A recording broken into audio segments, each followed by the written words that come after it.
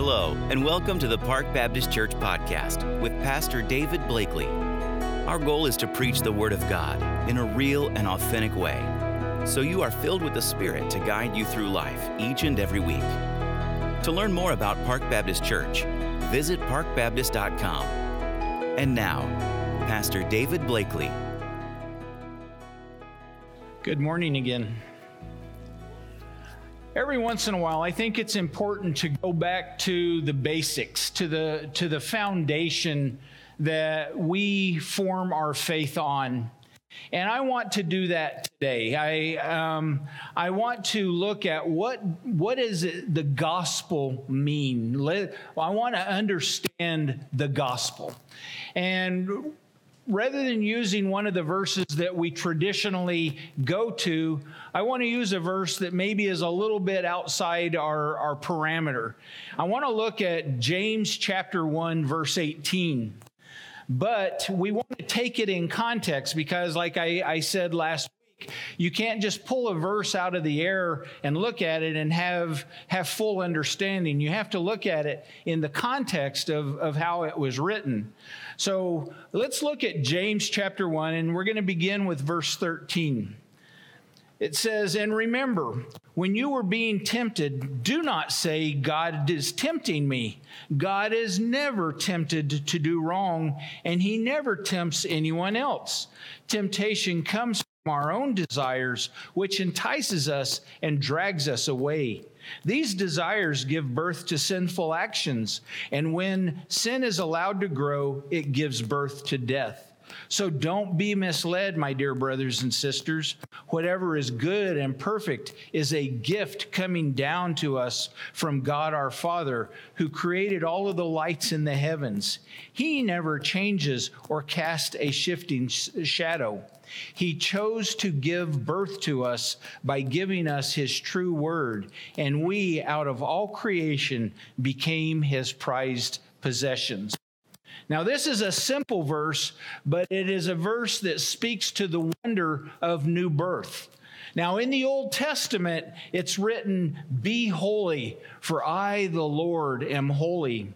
And then Peter quotes that in his epistle, and he says, "Be holy, for I, the Lord, am holy." In order to enter the presence of God, people must be holy. Now, we humans are not holy. That's obvious, I think. We are not righteous, and in fact, we are sinful. We do not think right. We do not speak right. We do not act right. We do not do right. And we don't rightly understand God. We don't understand God's truth. We don't understand God's revelation. We don't understand God's law, and we don't understand God's will. And even though humans are not holy and we are not right with God, for the most part, people don't recognize that they are not holy. They tend to think that they are somehow in themselves righteous and holy and able to look God eye to eye. They don't agree with the diagnosis of the Bible that we are all sinful.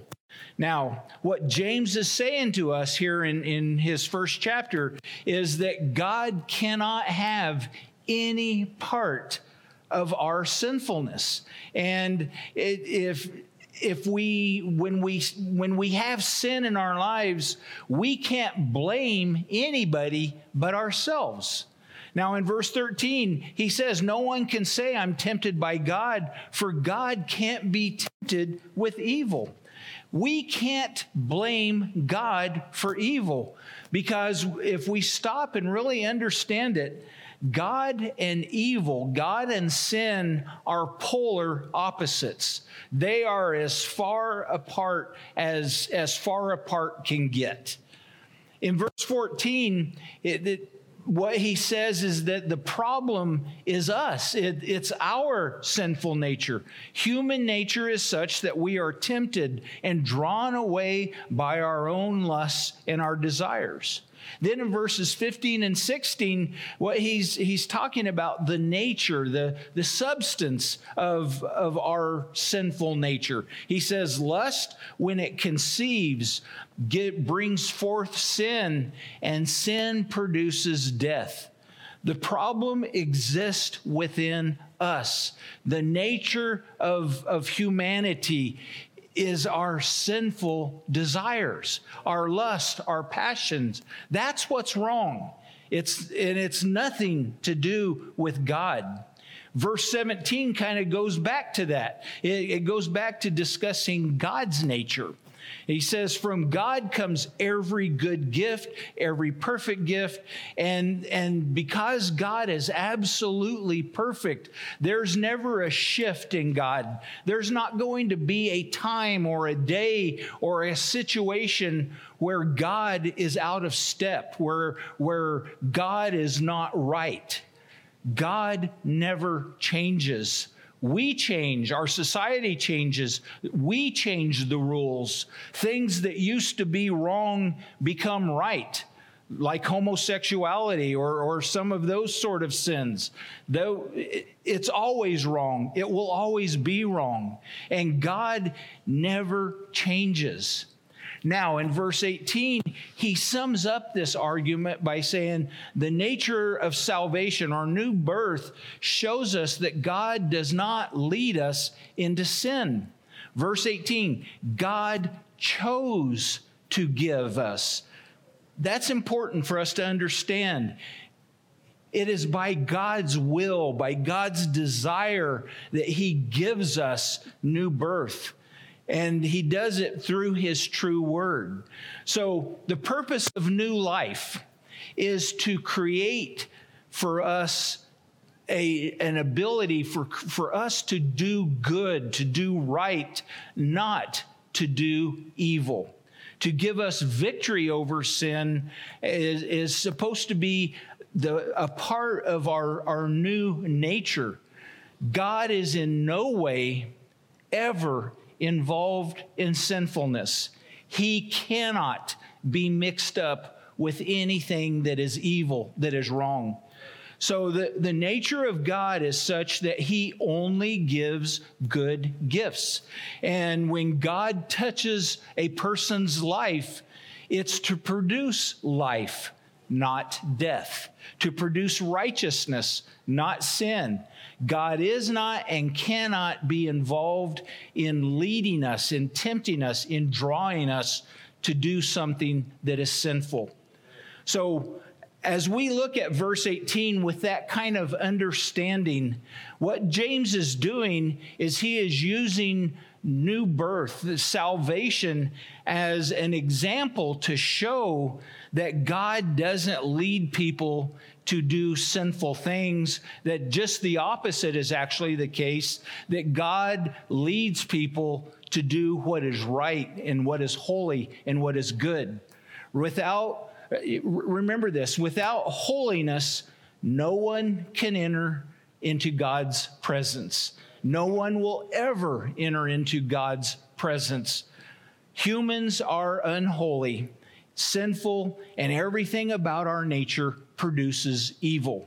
Romans 3 verses 9 and 10 says, well then, should we conclude that we Jews are better than others? No, not at all. For we have already shown that all people, whether Jews or Gentiles, are under the power of sin. As the scripture says, no one is righteous, not even one. What this literally says is that we are under the mastery of sin, that there is not one person going clear back to Adam that is righteous. And that word righteous, we use it in church all the time, but what the word righteous means is to be right with God. God is the standard, and for a person to be righteous, it means that they are measured by God's standard, and they are right with God's standard. There is none righteous, no, not one. Now, John 3, Jesus says, men love darkness rather than light because our deeds are evil. In Ephesians 2, verses 1 and 2, it says, once you were dead because of your disobedience and your many sins, you used to live in sin just like the rest of the world, obeying the devil, the commander of the powers in the unseen world. He is the spirit at work in the hearts of those who refuse to obey God. So here, humanity is being characterized as being dead, spiritually speaking. We walk according to the course of this world. In other words, we live according to an evil, godless system. And the person that is in charge of this godless system is none other than Satan, the devil. Now, this is basic gospel information. The reason that most people don't believe the gospel is because everything that I'm saying, they are repelled by. They say, no, I don't want to hear this about me. I don't accept that I am a sinful person, that I am an evil person on the inside. I think I'm a good person. But remember, righteousness is God as a perfect standard. No one measures up to the perfect standard of God. Therefore, by definition, all of us are evil. We all stand accused of this failing before God. Humanity functions in the lust of our flesh, our desires. We function by the desires of our flesh.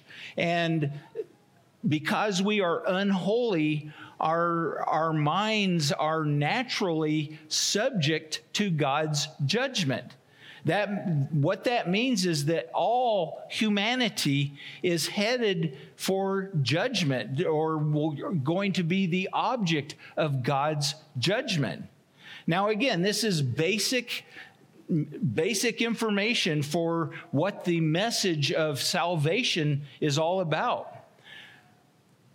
A lot of people say, well, I recognize that, but I'm going to clean myself up. I'm going to try to change myself so that I become acceptable. And quite honestly, that's what religion is all about. Religion is nothing other than people saying, I'm going to do a bunch of stuff so that when God looks at me, he'll be happy with the improvements that I've made in myself. Religion is dead. There is no salvation in religion. If you are basing your salvation on your religion, you're as good as going to hell. We need to understand that.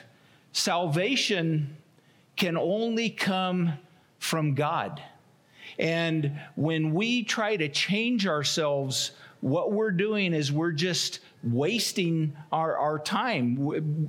A dead person can't obey God. A dead person can't resurrect themselves. What is needed is to be newborn, to be recreated.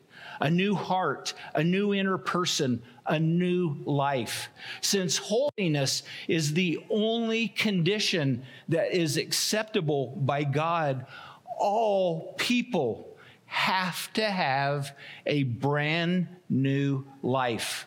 When we talk about the gospel or the new birth, we're not talking about adding something to who we already are or taking something away from who we are. We're talking about total transformation. A right relationship with God demands a new person. The unredeemed person, the unsaved person, can't receive anything from God because they're dead. A corpse can't respond. If you poke a corpse, it doesn't flinch because it's dead. So what is needed is new life, new birth. Ephesians 2, verses 4 through 6 says, "But God is so rich in mercy, and he loved us so much that even though we were dead because of our sins, he gave us life when he raised Christ from the dead. It is only by God's grace that you have been saved, for he raised us from the dead along with Christ and seated us with him in the heavenly realms because we are united with Christ Jesus." Christ has made us alive and raised us up. This is the idea of the resurrection from the dead, new life, new birth. In Romans 6, and this is part of our baptism picture, says that when you put your faith in Christ, you die to your old self and you rise to walk in newness of life. That's what every person has to have, newness of life. The old life has to be totally done away with, and a new life is to come. 2 Corinthians 5:17, "If anyone is in Christ, he is a new creation. Old things have gone away, have passed away. Behold, all things have become new." So new birth is a must. It is essential. It is God coming down to the sinner and by his grace bringing new life to that sinner, cleansing that sinner, and planting his spirit into that sinner so that the cleansing of the sinner opens up a relationship with God. And when that happens, God, by planting his spirit in a person, he gives that person power to live by the will of God. Now, getting back to James 1:18, we've already kind of established now that people cannot know God without the presence of God's holiness. Man is not holy. Man needs to have a divine intervention from God, who by his Spirit comes in, he washes away our sin, he plants a new life in us, and it gives us his Spirit to empower us so that we can live a life of obedience. This is a sovereign act of God. It's what we call regeneration or new birth. But what is this regeneration? It's God bringing forth, giving birth as a new being, becoming a new creation.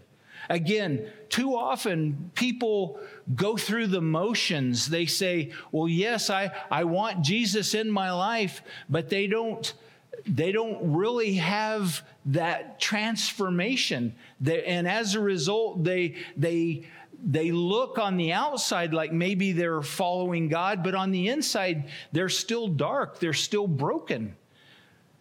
Peter says we become partakers of the divine nature. God gives us his own life, his own righteous character, his own holiness is implanted in us. And as a Christian, sometimes my mouth doesn't move as fast as other parts. Think about this. This is so mind-boggling. As a born-again child of God, a person actually possesses the very nature of God. That is so fantastic. That should get us excited. 2 Peter 1:4 says, "And because of his glory and excellence, he has given us great and precious promises. These are the promises that enable you to share his divine nature and escape the world's corruption caused by human desires." God plants in the person a new life principle, a new disposition, and enables us to keep and obey God's laws. No longer do we have to be subject to sin. And if you want to read about that, that's Romans chapter 6. Sin no longer has power over our lives. We now follow a new master. Remember, we already mentioned that Satan is the master of this earth, and all people who are not born again are under the mastery of Satan.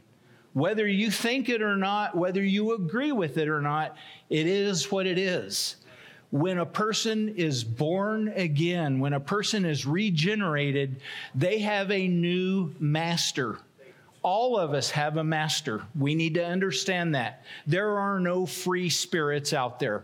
You are either under the mastery of Satan or you are under the mastery of Jesus Christ.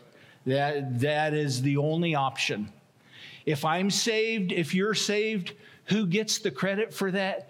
God gets the credit. John 1 verses 12 and 13 says, "But to all who believed in him and accepted him, he gave the right to become children of God. They are reborn, not with a physical birth resulting from human passion or plan, but a birth that comes from God." You believe and you receive because it is the will of God. You believe, you receive, yes, but it is because of God's grace that is even extended to us. Think about it from this way. No child has ever been born into the world because the child wanted to be born. The child doesn't have any say over it. It is the will of the parents for that child to be born. Spiritual birth is exactly the same. It is a decision made by God. Jesus said, "No man comes to me except the Father draws him." Because God has willed to give us new life and a holy nature, it is absolutely impossible that he would ever want us or draw us to do something sinful. Now, I'm continuing in James 1:18. When he says that it is of his will, what's important for us to understand is that it's not just a wish on God's part. God never looked up there and said, "Boy, I sure would like for so-and-so to come to salvation. I hope I can make that happen." When God wills it, it happens. It is a statement of accomplishment. God doesn't just wish. And it's what is known as God's productive will. If God wills it, it happens. And this is also why, and this is an important thing to understand, this is why we cannot lose our salvation. We cannot undo what God has decreed. If God says, "I want this individual saved," they're saved. And we can't undo what God wills. It's not a wish on God's part. God desires, and therefore it produces the result that he desires. So what is regeneration? It is God recreating us. Who does it? God does it by his sovereign power. And we respond by his sovereign grace. So how does it happen? Verse 18 says, "He chose to give us birth to us by giving us his true word," or literally by truth's word. That's the Bible. That's God's word, Scripture. God regenerates us, and he washes us, and he cleanses us, and he gives us a new life, and he plants his Spirit within us. And this is all done through the power and the ministry of the Word of God given to us by the Holy Spirit. People are born again by the power of the Word of God. This is why it is so critical that pastors and churches preach the Word of God, because salvation doesn't come through pep talks. Salvation doesn't come through words of encouragement. Salvation comes through the Word of God. 1 Thessalonians 2:13 says, "Therefore we never stop thanking God that when you received His message from us, you didn't think of our words as mere human ideas. You accepted what we said as the very Word of God," which of course it is. "And this Word continues to work in you who believe." It is the Word that works in a believing heart. God moves to redeem, and a person responds to being exposed to the Word of God because God gives them the faith to believe, and then salvation takes place. It happens through the Word of God. Titus 3:5, "He saved us, not because of the righteous things we had done, but because of His mercy. He washed away our sins, giving us new birth and new life through His Holy Spirit." Colossians 1:5, "Because of the hope which is laid up for you in heaven, of which you heard before in the word of the truth of the gospel." Back in James 1:18, it says that He gave us birth by giving us His true word. If you take that and you borrow from Colossians 1:5, which I just read, it wouldn't be out of line at all to say that we are born again with the word of truth of the gospel. What is the gospel? The gospel is the good news that Jesus came and He died and He rose again, so that people are saved when God sets out to give them new life, a new nature, to wash away their sins and to place His Spirit within us. We are born again by the word of truth. And the word of truth that saves us is the gospel. And the gospel is the story that Jesus died on the cross and rose again. So God chose to redeem us. He cleanses us, and He places His Spirit within us. In order for that to happen, the heart must comprehend the gospel message. And that comprehension mixed with faith brings about new life.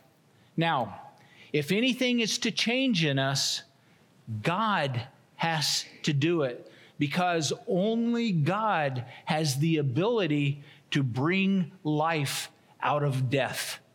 Now, that leaves us with a question. Why? Why does God bother? Honestly, God could have just made us so that we didn't ever mess up to begin with, and we just obediently do our thing. Why does God give us this new birth? Well, look at the last of verse 18. He says He chose to give birth to us by giving us His true word, and we out of all creation became His prized possessions. Remember, we have a master, and so we become God's prized possessions. Now, God wants a new creation made out of each of us so that we become His prized possessions. Now, some translations use the word first fruits rather than prized possessions. And what that means is that God wants us to be the first and the best. He says, I want you to be the first and the best of a whole crop yet to come. Now, listen carefully. Do you realize that the world is not going to remain as it is? This world is slated to be destroyed. The Bible tells us that the Lord is going to recreate this earth to His own liking. He's going to make a new creation out of everything. That means men, women, dirt, mountains, trees, rocks, oceans, everything. Dogs? Maybe, no cats. We are to be a sample of what is yet to come. We are the prototype, if you will, of the new creation. If you want to know what the future is going to be like, it's going to be like us who are recreated on the inside. And it's going to be like Jesus after he rose from the dead on the outside. The first fruits of a full crop to come. Romans 8 says that all of creation is groaning, waiting for this new creation.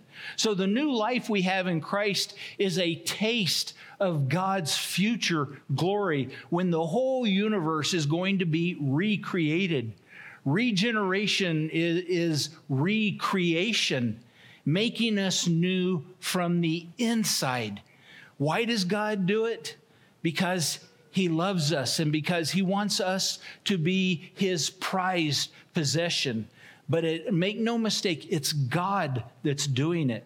It happens when we hear with believing hearts and we respond to the gospel message. And God even gives us the faith to be able to do that. When we do, he transforms us. And he does it so that we will be standing out to the world as living examples of what happens when God recreates. Now, to put it back in the context of James, there's no way that God would ever want anyone to sin. No way that he is pleased with sin. He recreates us so that we can be a model of the sinless life.